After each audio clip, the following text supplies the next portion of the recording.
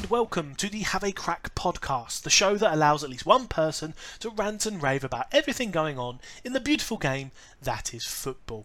Now, I'm your host Luke Peach, and today we'll be summarising the latest weekend of Premier League action, with the likes of Arsenal versus Liverpool, the Merseyside derby between Liverpool and Everton, and of course all the other results that went on as well. And yes, I will unfortunately be talking about the Westham versus Tottenham game. But guys, before we get into that, please make sure you like and subscribe to the podcast on Spotify, and while you're at it, please head on over to Twitter and give us a follow at Have a Crack Pod. Be greatly appreciated. Spread the podcast all over the internet. Right, where shall we start? I think there's only really one place we should, and that is with the opening Premier League fixture of the weekend, which was Liverpool versus Everton. Some quick facts that I will steal from the commentators of that game. It has been 5 years to the day since Klopp took over as Liverpool manager. He started life with a 0-0 draw with Tottenham. And, well, he's done all right since then, hasn't he? He's reached 2 Champions League finals, reaching one of them. He's won the Premier League. He's won a Club World Cup. And, I can't even remember. Has he won a domestic cup in that time? Well, who cares? The main ones I've just said about, right? And funnily enough, it has also been 30 years since Everton went into a Merseyside derby, top of the league. So, basically 30 years. I'm only 29, so the last time Everton went in first, I wasn't even on this planet. How lovely to think. A couple of changes to the lineup from both managers. Obviously, Liverpool lost 7-2 to Aston Villa, so they needed to change quite a fair bit, and 2 noticeable ones, were Thiago and Mane coming back in after recovering from COVID-19. And Alan and Gomez came into the Everton midfield, replacing Sigurdsson and Davis from their last outing. The final result in the end was 2-2, but to be brutally honest, it should have been 3-2 to Liverpool, and we'll get to the reason why. But to give you a quick roundup, Mane pretty much scored straight away, and there was nothing anybody could do about it. It was a sublime kick to the roof of the net. Robertson with the assist there. Then the first real talking point of the match happened. Virgil van Dijk found himself barrelling to the left of Pickford's goal, and Pickford just basically decided to scissor kick him in the legs. And the replays, I don't think the replays made it look as bad as it actually was, really, because you have to look quite carefully that Pickford actually forces Van Dijk's knee and shin to an unnatural position. Like if it had much more force behind it, it probably could have even snapped. But the big news is Pickford didn't even receive a yellow card for that, because there was an offside that led to Van Dijk getting the ball, so VAR only reviewed up until the offside. But no doubt in my mind, and any pundit's mind really, that Pickford should have received a red card for that. In my opinion, he probably should receive 30 days community service, and maybe even go on some sort of register for that. It was absolutely horrible. Needless to say, Virgil van Dijk unfortunately had to limp off, and he was replaced by João Gomez to replace him at centre-back. And the worst news ever for Liverpool really is Virgil van Dijk now needs surgery, and he's likely to miss the rest of the Premier League season. I think Liverpool even come out and said they will wait for Virgil van Dijk like a woman waits for her man to come back from the army or something like that. It was a very weird thing I saw. But yes, very unfortunate for Liverpool, and a lot of people now writing Liverpool out of the title race completely just because they've lost Virgil van Dijk. It's also worth remembering as well, they've lost their goalkeeper Alisson to injuries. Adrian's deputising in goal. And of course, with COVID and everything happening, you never know. If Salah gets it, if Firmino gets it, like Mane had it, they could miss some really important games. Then what happened? Keane from a Everton corner, Rodriguez with the assist, managed to get a header to it and blast it into the net. So it was 1-1. Adrian, if I'm honest, should have done better. If Alisson was in the goal, I don't think it would go in. Then there was the possibility of Gomez doing a high boot on Mane. He basically lifted his studs up to the height of Mane's head, which probably isn't that hard because he's quite a small guy. But as he went to header it, they came pretty close. No contact was made, so maybe a yellow card for me at most, but that just might be me not understanding the rules. And Alexander-Arnold from the resulting free kick went very, very close to putting Liverpool 2-1 up. Richarlison had a decent chance, all because of James and how influential he's been to that team. Salah then actually got the next goal, and it was an absolute rocket. It was his 100th one for Liverpool. 17th Liverpool player in history to reach the 100 goals mark. You have no doubt he'll probably set some more milestones before the end of his Liverpool career. And then it was all Liverpool for a while. Pickford managed to deny the likes of Matip, Jota and Mane again. And as a result, Everton then scored a great team goal, which ended up with Dominic Calvert-Lewin getting a header at the other end and smashing it past Adrian. And you could really, really tell at this point Liverpool were missing Virgil van Dijk at centre-back, because he would have dealt with that cross, I have no doubt. And Alisson, as I said for the first goal, probably would have kept it out, just because of the type of goalkeeper he is. Some more horrible tackling, really. Again from Everton. Richarlison this time, he basically tried to break Thiago's leg, and whatever community service and register I recommend Pickford goes on, Richarlison should probably do that as well. It took him a while to get up off his feet because he hurt himself as well through the challenge, but he was given a red card for that, so a little bit of justice there, I guess, but should have been the second Everton player sent off. Then right at the very, very last minute, because that red card, for Richarlison was in the 90th minute, in the depths of added time, Henderson scored. Okay, he scored. Everyone was celebrating. It was 3-2. They had done it. They had beaten Everton. Everton were going to be handed their first loss of the Premier League season. Then VAR happened, and I officially don't know what the offside rule is anymore. You think it's quite clear cut. I believe the VAR description, the use of VAR, was to do something to review clear and obvious errors. That was not a clear and obvious error from the referee in my point of view.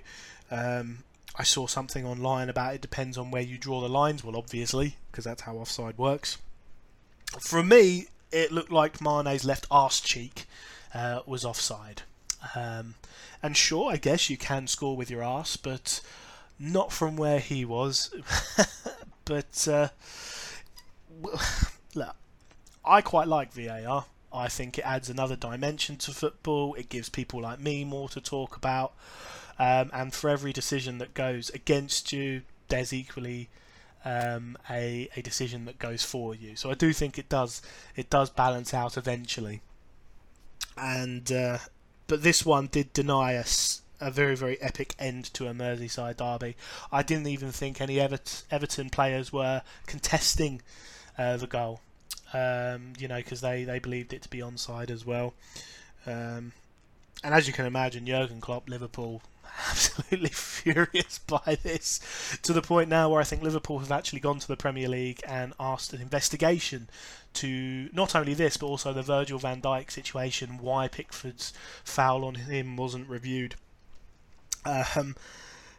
Although if they're going to do that, surely the Premier League should investigate every VAR decision that's been dodgy for Liverpool, right? I mean, if you go on Twitter and you look at any posts about it, you will see in the comments evidence of really, really dodgy VAR decisions that have gone Liverpool's way. Yeah, and arguably VAR really did contribute to them winning the Premier League. I don't think it was the it factor. Liverpool were brilliant last season, but you got to say that if some decisions hadn't gone their way, they might not have won it by as many points as they did. But hey ho, that's just me. Carlo Ancelotti, afterwards, he kind of brushed it off because why wouldn't you? You've just got away with a point, and your team stays top of the Premier League. Overall, it had everything this game. Red cards, fouls that should have been red cards, injuries to key players which had talking points, VAR controversy, great goals from Salah, Mane, Dominic Calvert-Lewin and Keane, of course, as well. So look, it was a great advert for the Premier League, but at the same time, it was a horrible one if you're really, really into football. Like, for example, when we were watching this game, if it was me watching it, I'd be furious at some of the decisions. If it was my missus, she would just be very happy that both teams scored and a lot of stuff happened. So there we go. So that was Everton versus Liverpool. Final score 2-2. Everton remain top of the Premier League. Liverpool losing Van Dijk to injury for possibly the rest of the season. And Richarlison seeing red. Right, what's my next game? Let's randomly pick one. Let's go for Man United versus Newcastle. Now, key talking points of this one going in. Man United coming off the back of their 6-1 loss to Spurs last time out. And Newcastle coming in after the likes of St Maxim sign a new 6-year deal at the club. And Newcastle kind of riding a little bit high, really, after good results going for them. And obviously the whole story about Maguire. Loads of people calling for Harry Maguire to maybe take a rest from football, get over what's happened to him at the start of this season and move on, really. You know, that I even saw some people saying if Ole Gunnar Solskjaer's team doesn't win this match, then he could lose his position. And the picture of Maurizio Pochettino on a jet ski that I've seen on social media certainly comes to mind if and when that happens. Although, no disrespect, Ollie, it looks like I've seen another rumour of Allegri, the former Juventus manager, might also be in the wings waiting as well. So, don't get me wrong, Ollie, I fully support you, go for it. I want you to keep the Man United job as long as possible, to be brutally honest. But, you know, when you've got those kind of two names hanging over your head, I think it's just a matter of time. Anyway, to the actual game, Manchester United ended up winning 4-1. The scoreline was a bit flattering to Man United, I would say. 2-1 probably would have been a more fairer result to Newcastle. But Newcastle actually went 1-0 up with inside 2 minutes. Man United's horrible form from the Tottenham game literally spilling over into this one. As basically Shaw getting a horrible ricochet off his foot, which basically upped and overed De Gea, and an own goal for Man United there. Fernandes then scored at the other end, but it was rightfully ruled out for offside on Mata. And then, of all people, to actually cancel out Newcastle's goal, 1-1 from a corner, Harry Maguire's header. And you know what? Fair play. I still don't rate you, Harry, but fair play for stepping up, fair play for powering through and getting your goal. And I know that you also did have a very good chance to score another one a bit later on in exactly the same fashion. Again, fair play. Good on you. Newcastle boy St Maxim, forgive me if I say his name wrong, had a very, very decent effort, kept out by De Gea. You could see why Newcastle have handed him a 6-year deal. Either he will take Newcastle places or he will be worth a very pretty penny in a couple of transfer windows' time. He played very, very well. Wilson should have also scored for Newcastle. I do not know how on earth De Gea kept out a little toe poke that he'd made. It was literally right in front of him, and his reactions were brilliant. To deny him, but Newcastle had their opportunities, which is why I said at the start, United 4-1, it kind of does flatter them a little bit. Later on, this is going to sound like a broken record on these podcasts I get, but Man United then got a penalty. Rashford went down, rightfully so. Don't get me wrong, they weren't. It wasn't a dive or anything like that. Rashford was fouled in the box. Fernandes stepped up to take it, and he missed. Sorry, I had to take a minute there to stop myself from laughing, just because Fernandes could have joined Spurs and he didn't, and he keeps on getting penalties and scoring them. So when he misses, it's quite fun for me as a Spurs fan. A quick note to say, Darlow in the Newcastle goal was absolutely unbelievable. Just like he was against Spurs, he is in a reign of form at the moment that, if I'm honest, is keeping Newcastle in games. If only the goals on the other side of the pitch were as good as him in goal, Newcastle probably would be in an Everton's type position if that was the case. Darlow, absolutely fantastic. No doubt should be the Newcastle number one, rightfully so he is, and probably will get a move out of Newcastle if his form continues like this, if I'm honest. A good goalkeeper that is consistent is very hard to find. Then it went to the 86th minute, and, well, 3 goals basically went in. Bruno Fernandes scoring, great goal. Aaron Wan-Bissaka getting his first goal for Manchester United in the 90th minute, and then Rashford himself topping it off at 96 minutes. So like I say, for a long period of this game it was Newcastle 1, Harry Maguire 1, and it looked like, despite missing a penalty and all that kind of stuff, Man United weren't going to be able to get the job done. But the key things to mention about this one is at the start of the game, Manchester United did not start Paul Pogba or Donny van de Beek. Brought them both on, and by the end of the game they'd won 4-1. I don't know if it's tactical genius or luck, but if I had those 2 players at my club, I'd start them every game. I know Pogba isn't the same player he was when he was at Juventus, or maybe in his first season at United, but I still think he's up there with the best midfielders that Manchester United have got. So there we go. Manchester United 4, Newcastle United 1. Okay, some quick mentions for results now, because I'm not going to go into absolutely every single Premier League game, especially the ones that don't really have a lot to talk about. Unfortunately, if you're a West Brom or a Burnley fan, that means this week you're one of the games I'll sum up quite quickly. It was 0-0, Burnley getting their first point of the season, leaving them at the bottom of the Premier League, still with no wins. And West Brom, obviously, a point doesn't really help them either. The clean sheet, probably on both sides, would be a good thing that you take away from it.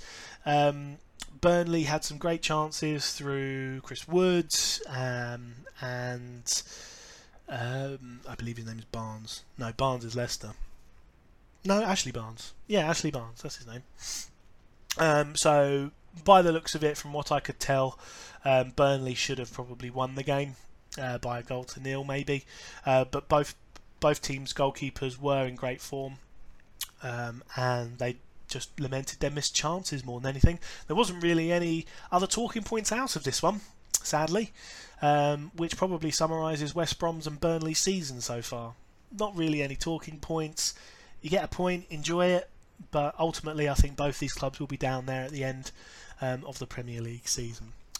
So sorry Burnley and West Brom fans, if you are listening to this, hopefully next week your games are a lot better and I can talk a bit more about you. Sorry. Another game I'd like to give an honourable mention to, Sheffield United versus Fulham. Again, 2 clubs that are having a rough start to the Premier League. Scotty Parker thought he had his first win on 77 minutes after Lookman scored. But Sharp for Sheffield United equalised from the penalty spot with 5 minutes left to go. And again, that was pretty much it. There wasn't a lot of talking points coming out of this. Both teams really needing a win, but ultimately only coming away with 1 point, which doesn't really help either of them. I think Sheffield United will take the point happier than Fulham, but that's only because of the position in the Premier League at the moment. Both sides, like I say, really wanting the win.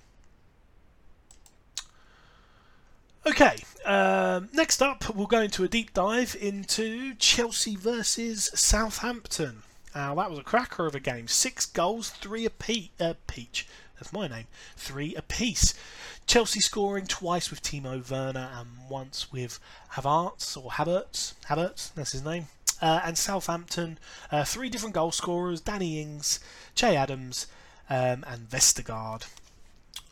Some things to note: Walcott made his second debut for Southampton, and Chelsea really had an early advantage with the likes of Pulisic, Havertz and Chilwell all linking up quite well, and Werner actually scored a lot sooner than the 15 minutes it took him to score his first one, because he did a beautiful sort of pass to the goalkeeper, which kind of went in. But it was ruled out for offside, and rightfully so. But then, like I say, on 15 minutes, he basically danced around the entire Southampton backline and slotted in past the Southampton goalkeeper. They almost had another, but the goalkeeper was in fine form after that one. Werner then basically did it again. He chipped the defender. He chipped the goalkeeper, and while it was in the air, he just dunked it down with his head into the goal. So Chelsea were 2-0 up and cruising at this point, and that was within half an hour of the game starting. They could have even gone to 3-0. Zuma was then denied from a corner. Really strong header from him, but saved. Then basically Havertz made a horrible error on 43 minutes. He got dispossessed in midfield, and the Southampton midfield threaded it through to Danny Ings, and of course in his form at the moment, you could bank your house on him scoring, and he did. So 2-1 at this point to Chelsea. Southampton getting 1 goal back through that mistake. And then Kepa and the Chelsea defence basically decided to let Southampton score a second. That's the only thing I can say to summarise the next goal. He came off his line, he came too far, and the Chelsea defence looked like they were standing still, and Che Adams just plonked in the second one on 57 minutes. So it was 2-2 just after the break. However, this is the Premier League, and games just don't end on 57 minutes, really. Havertz then, with what I would probably describe as a sweaty goal, making up for his earlier error and leading to the Danny Ings goal. He combined very well with Pulisic to just knock it into an empty net, 3-2 to Chelsea on 59 minutes. And then Chelsea brought on Hakim Ziyech, that they bought from Ajax, I believe, last year. Came on to make his debut. But Southampton really did start to put the pressure on, and you could feel in the air that Chelsea were losing their grip on their lead. They managed to hold it all the way to the 92nd minute, until Vestergaard got a touch and guided the ball past Kepa for a very last minute equaliser. This isn't the only 3-3 of the Premier League weekend, and kind of ends in exactly the same fashion, unfortunately. But I saw online that ever since Chelsea have been sponsored by 3 on their kit, they've conceded 3 goals in something like 4 games. So quite funny there, I suppose. But Chelsea clearly have defensive troubles, but it's good to see that their strikers and their attackers, Werner and Havertz, really starting to settle in the Premier League and get themselves some goals. And a great job by Southampton. Danny Ings clearly firing on all cylinders. If Che Adams starts to pick up as well, then maybe they won't be in as dire a situation as they were last season. So yeah, final score: Chelsea 3, Southampton 3. Next up, Manchester City versus Arsenal. Final score 1-0 to Manchester City. Some things I took away from the commentary: Arsenal have not won away to a top 6 side for ages, basically 2015, 2013, I think. It was very much apprentice versus master, with Pep Guardiola in the Manchester City dugout and Mikel Arteta in the Arsenal one. Aguero was actually back in the Man City lineup despite his recent injury. And one thing to mention, Arsenal were going to play Rob Holding at centre-back, not David Luiz, but unfortunately he got injured in the warm-up, so the change was made. Early days in the game, and City were in control. Mahrez had a great shot within the first couple of minutes, and later on it was actually Mahrez who set up Aguero to link it through to Foden, who shot rebounded to the front of the penalty box, where Sterling then scored the only goal of the game. Fair play to young Saka at Arsenal. Obviously he's had a hell of a couple of weeks coming up for England, and obviously he's got the number 7 shirt at Arsenal, which is very good for him. He had some great efforts, possibly Arsenal's best efforts of the game. You can see he's loving his football, and I think he will get better and better.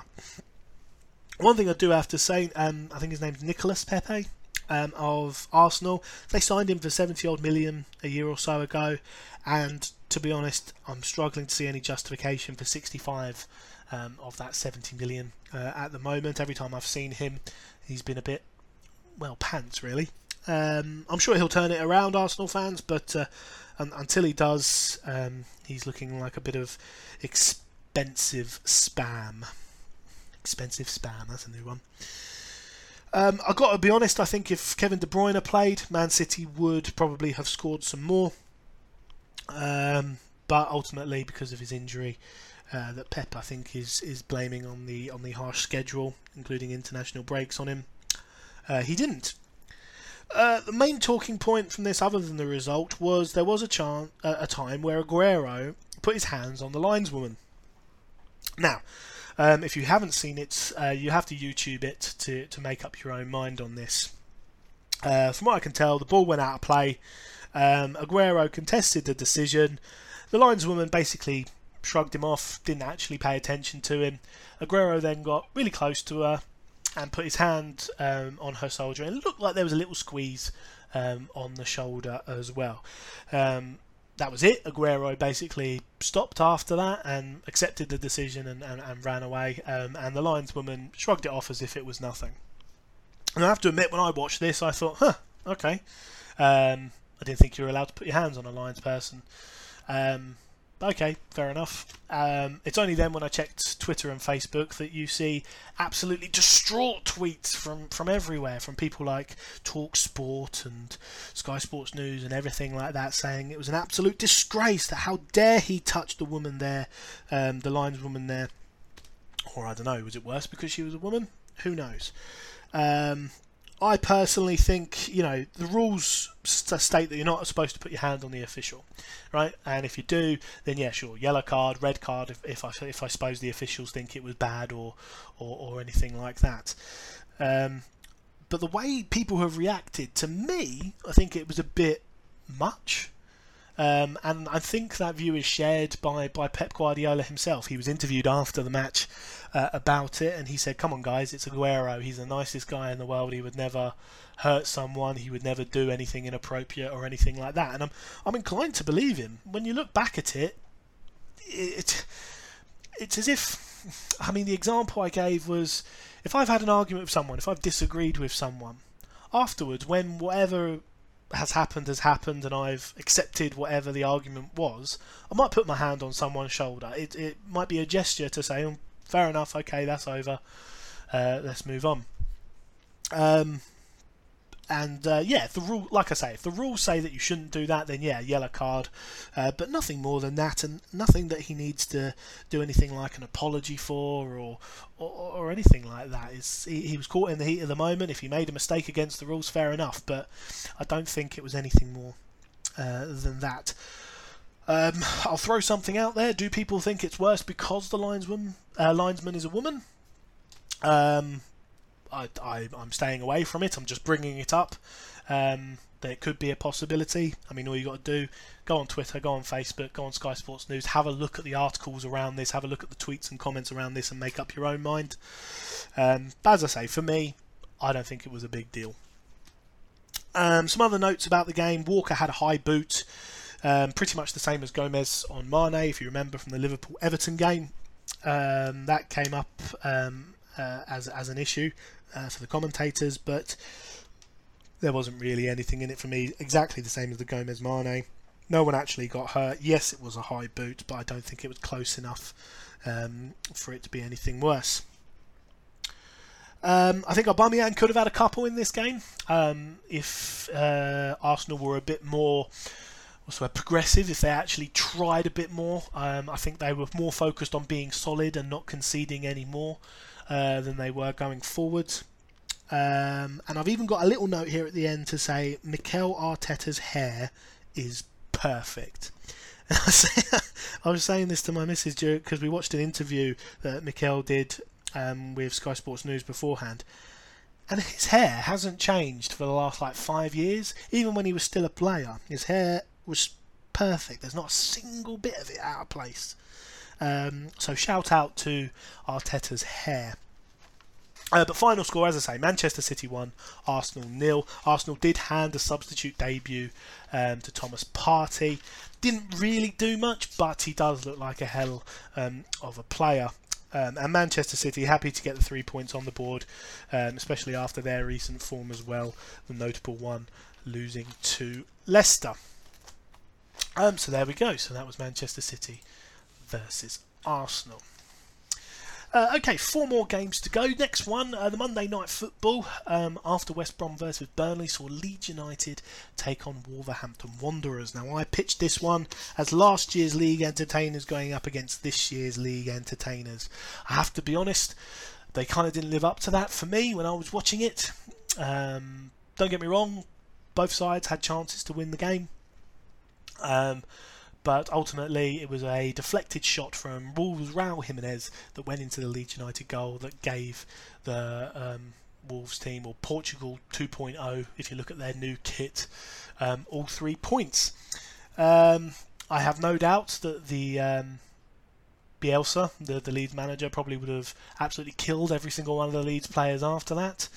But overall, a good 3 points for Wolves. Very, very tricky Leeds will be, and they will trip up a lot of teams this season. But there wasn't really much else to say about it, really. I think there was an early goal for Wolves that were ruled out offside, rightfully so, by VAR. So shout out to VAR then. The man of the match was Max Kilman.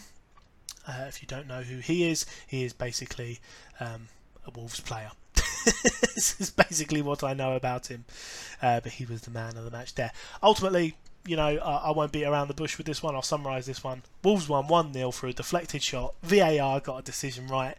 Unlucky Leeds losing at home.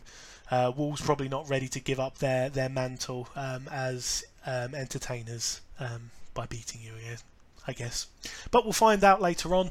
I am going to be doing a podcast dedicated to what's going on at Leeds United with a Leeds United fan and good friend of mine, Edmund Wellington. So stay tuned for that on the Have a Crack podcast. Okay, next game to review was a derby between Crystal Palace and Brighton and Hove Albion. Now, it took me a little while to understand why on earth this is a derby, because Crystal Palace is in London and Brighton, well, is by the beach, isn't it? So, to be honest, I didn't actually look into why it was considered a derby. So I'm just going to guess. It was seagulls versus eagles, and they're 2 types of birds, and different types of birds hate each other. Let's go with that. Crystal Palace scored a penalty on 19 minutes with Wilfried Zaha, and basically then sat behind the ball. Brighton and Hove Albion really did give the best they could to Palace. You could see that Palace's objective after scoring the goal was to sit back, absorb, and then break if needed. Brighton and Hove Albion really were trying hard, to the point where I could see a lot of friction between the Palace and Brighton players building over time. They actually had a bit of a kerfuffle towards the end of the game, which I'm surprised didn't actually end in quite a few yellows being handed out. But what did happen is on 90 minutes, McAllister of Brighton and Hove Albion scored an absolute belter, dashing Crystal Palace's hopes of a clean sheet. And obviously it was 1-1 by that point, 90 minutes gone. Everyone assumed that would be the end of the action. But Brighton were pressing to try and get that winner in the dying moments, and they nearly got it. Lewis Dunk, unfortunately, though, throwing his entire body at the feet of Gary Cahill and almost shattering his ankles. Basically, he knew he got given a red card, straight red card. I think he was already halfway down the tunnel when the ref actually brought it out. But he tried to win it for his team. Fair play to that, I suppose. But ultimately, final whistle went. Crystal Palace 1, Brighton and Hove Albion 1. Lewis Dunk sent off. And yes, I am putting off the Tottenham West Ham one to the very end. So, second to last game, Leicester City versus Aston Villa. So, Leicester City obviously losing to West Ham. It has been a little bit of a downfall of them since drumming Man City. But final score was Aston Villa 1, Leicester City 0. Now, this was in danger of being a 0-0. With not much really to talk about, just like the West Brom and Burnley game. But ultimately, Ross Barkley did an amazing strike on 91 minutes. And it shot past Schmeichel, giving Aston Villa a 1-0 win over Leicester. So their last game beat Liverpool 7-2, and now they've beat Leicester as well. 2 former Premier League champions Aston Villa have defeated in 2 games. Fair play, boys. You're definitely doing the job. There were chances at both ends. Harvey Barnes, I think, wasting some golden opportunities for Leicester. Iniacho having a really good chance saved by Schmeichel. And at the other end, Tyrone Mings should have really scored from a header as well. So it could have been more, but a Barkley wonder strike, and Chelsea must be kicking themselves letting Barkley go when you see the type of form he is.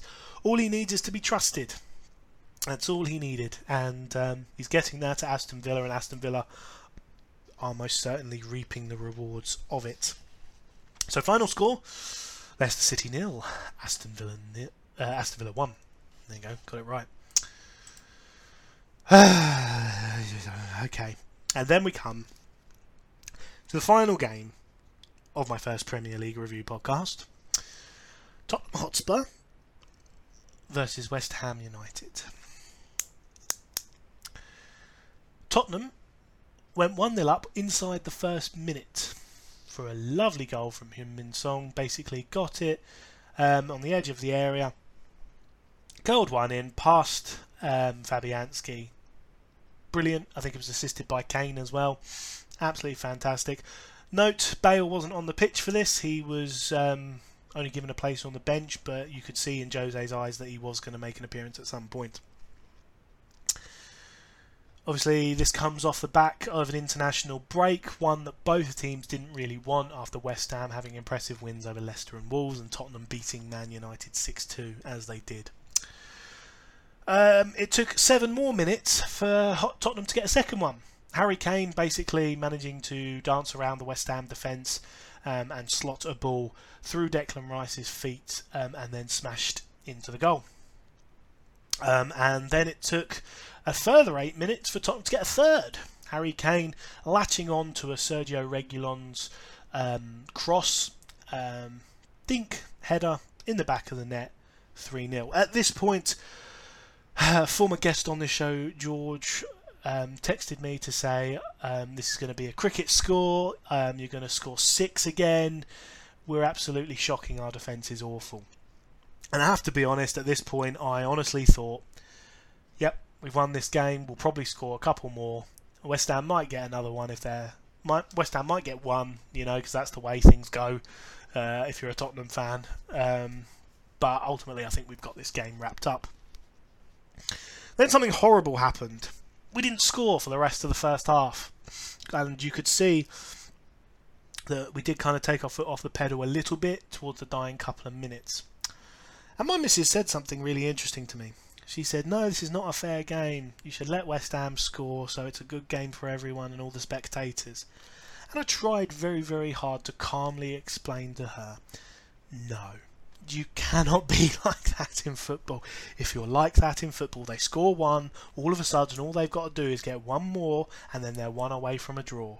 And You just can't do that in the Premier League. You have to be ruthless. You have to score as many as you possibly can, because this is the Premier League. Anybody can beat anybody. Anybody can get a lucky goal. Anybody can lose concentration, let in a stupid goal, and wonder goals happen all the freaking time. And wouldn't you bloody know it, the minutes that West Ham scored, 82 minutes, 85 minutes, and 94 minutes. They scored 3 goals pretty much quicker than we scored our 3. Okay. Balbuena, who was actually responsible for letting Son get in so easily in the first minute, got a header. George really liked pointing out to me he's one of the shortest players on the pitch. Davison Sanchez then scored an own goal, which, if he left, probably wouldn't have gone in. And then we're thinking, okay, it's 85 minutes. We still have, 9 minutes to go if you include added time. Plenty of time for West Ham to score again, yes, but plenty of time for us to just waste. Just take it to the corner flag, hook it upfield, pass it among yourselves. You know, West Ham have put themselves a bit, bathed themselves in a bit more glory. They've got a couple of goals, fair enough, but let that be the end of it. It's worth noting as well that in the midst of all this, Gareth Bale was on, and he did have a golden opportunity to score a 4th goal, but he couldn't quite get his feet right, and ultimately Fabianski saved. And then it happened. 94th minute, the ball comes into the box. It's semi-cleared by, I think it was Aurier. Then it was just booted just a couple of feet in front of him by Harry Winks. Lanzini picked up the ball and just thought, screw it. And he, ironically, with the name of this podcast being used, he had a crack. And boy howdy, did it pay off. It was an unbelievable strike. It was an unbelievable goal. And I have to be honest, I don't think I have ever been angrier in football. You know, Tottenham fans, if you want to blame my missus for that result because she jinxed it by saying let him score, be my guest. I doubt she will have got this far into the podcast and listening to this anyway. If you are, hi honey, love you. But I was so angry. George, on the other hand, would love me to point out the fact that he sent me voice clip after voice clip after voice clip of him celebrating.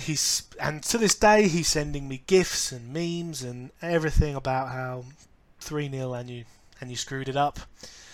Obviously Twitter and Facebook were full of it. You know, Spurs are being Spursy and bottle jobs. But ultimately Tottenham blew the chance to go second behind the likes of Everton, and instead we now find ourselves below Arsenal, having played the same amount. And the second draw with a team that, in my opinion, we should have destroyed, and we were destroying. You know, Newcastle being the first one, we should have won that one, and we should have won West Ham as well.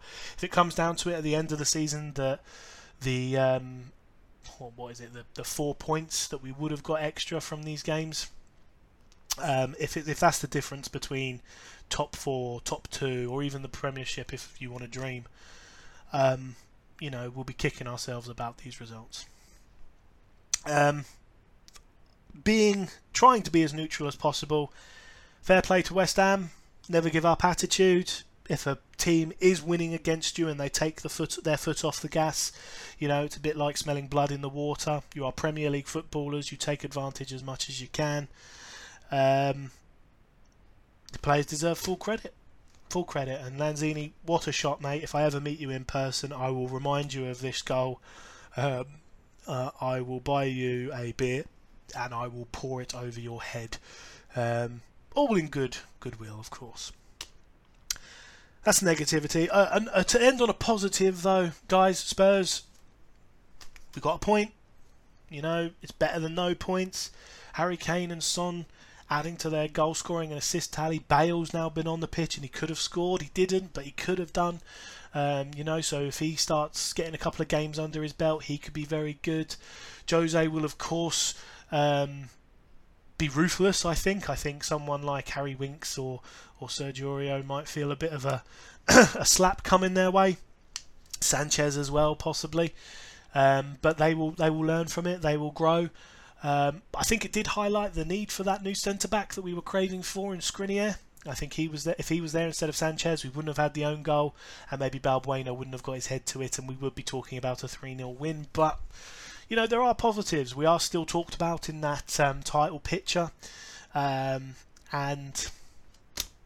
positives, guys. As annoying and as horrible as it was, and how insufferable your West Ham fans your West Ham friends may be right now. It's only temporary. We play them again, and next time, let's make sure we do beat them 6-0, but of course, as I said, completely neutral. Right, so that, ladies and gentlemen, was all the Premier League action from this weekend. I can tell you that the top of the table at the moment is Everton with 13 points. Second is Aston Villa with 12 points. Liverpool coming in third with 10 points, and Leicester, Arsenal and Wolves all in fourth position on 9 points, but Leicester being first in that on goal difference, followed by Arsenal, followed by Wolves. Tottenham and Chelsea in 7th and 8th position. Tottenham above Chelsea again in goal difference only. Followed by West Ham, Leeds, City, Southampton, Newcastle and Crystal Palace, all on 7 points each, goal difference separating them in the order that I read them out. Man United now up to 15th with 6 points, good for you. Brighton and Hove Albion and West Brom sit in 16th and 17th on 4 and 2 points. And making up the bottom of the Premier League with 1 point apiece, Burnley, Sheffield United and Fulham. Fulham being in 20th place due to the goal difference of -8. But that is all, guys. That was your Premier League review. I hope you enjoyed it. I hope you found my take on things interesting. And if you didn't watch the Premier League, hopefully I've summed it up nicely for you. Be sure to check out Have a Crack podcast.co.uk. You can listen to all my previous episodes on there. You can also listen to them on Spotify, and don't forget to check out ljpbucketlist.co.uk for anything to do with setting yourself some goals, setting yourself some things to do in life, and then bloody doing them. I've been Luke Peach, and this was Have a Crack Podcast. Thank you very much.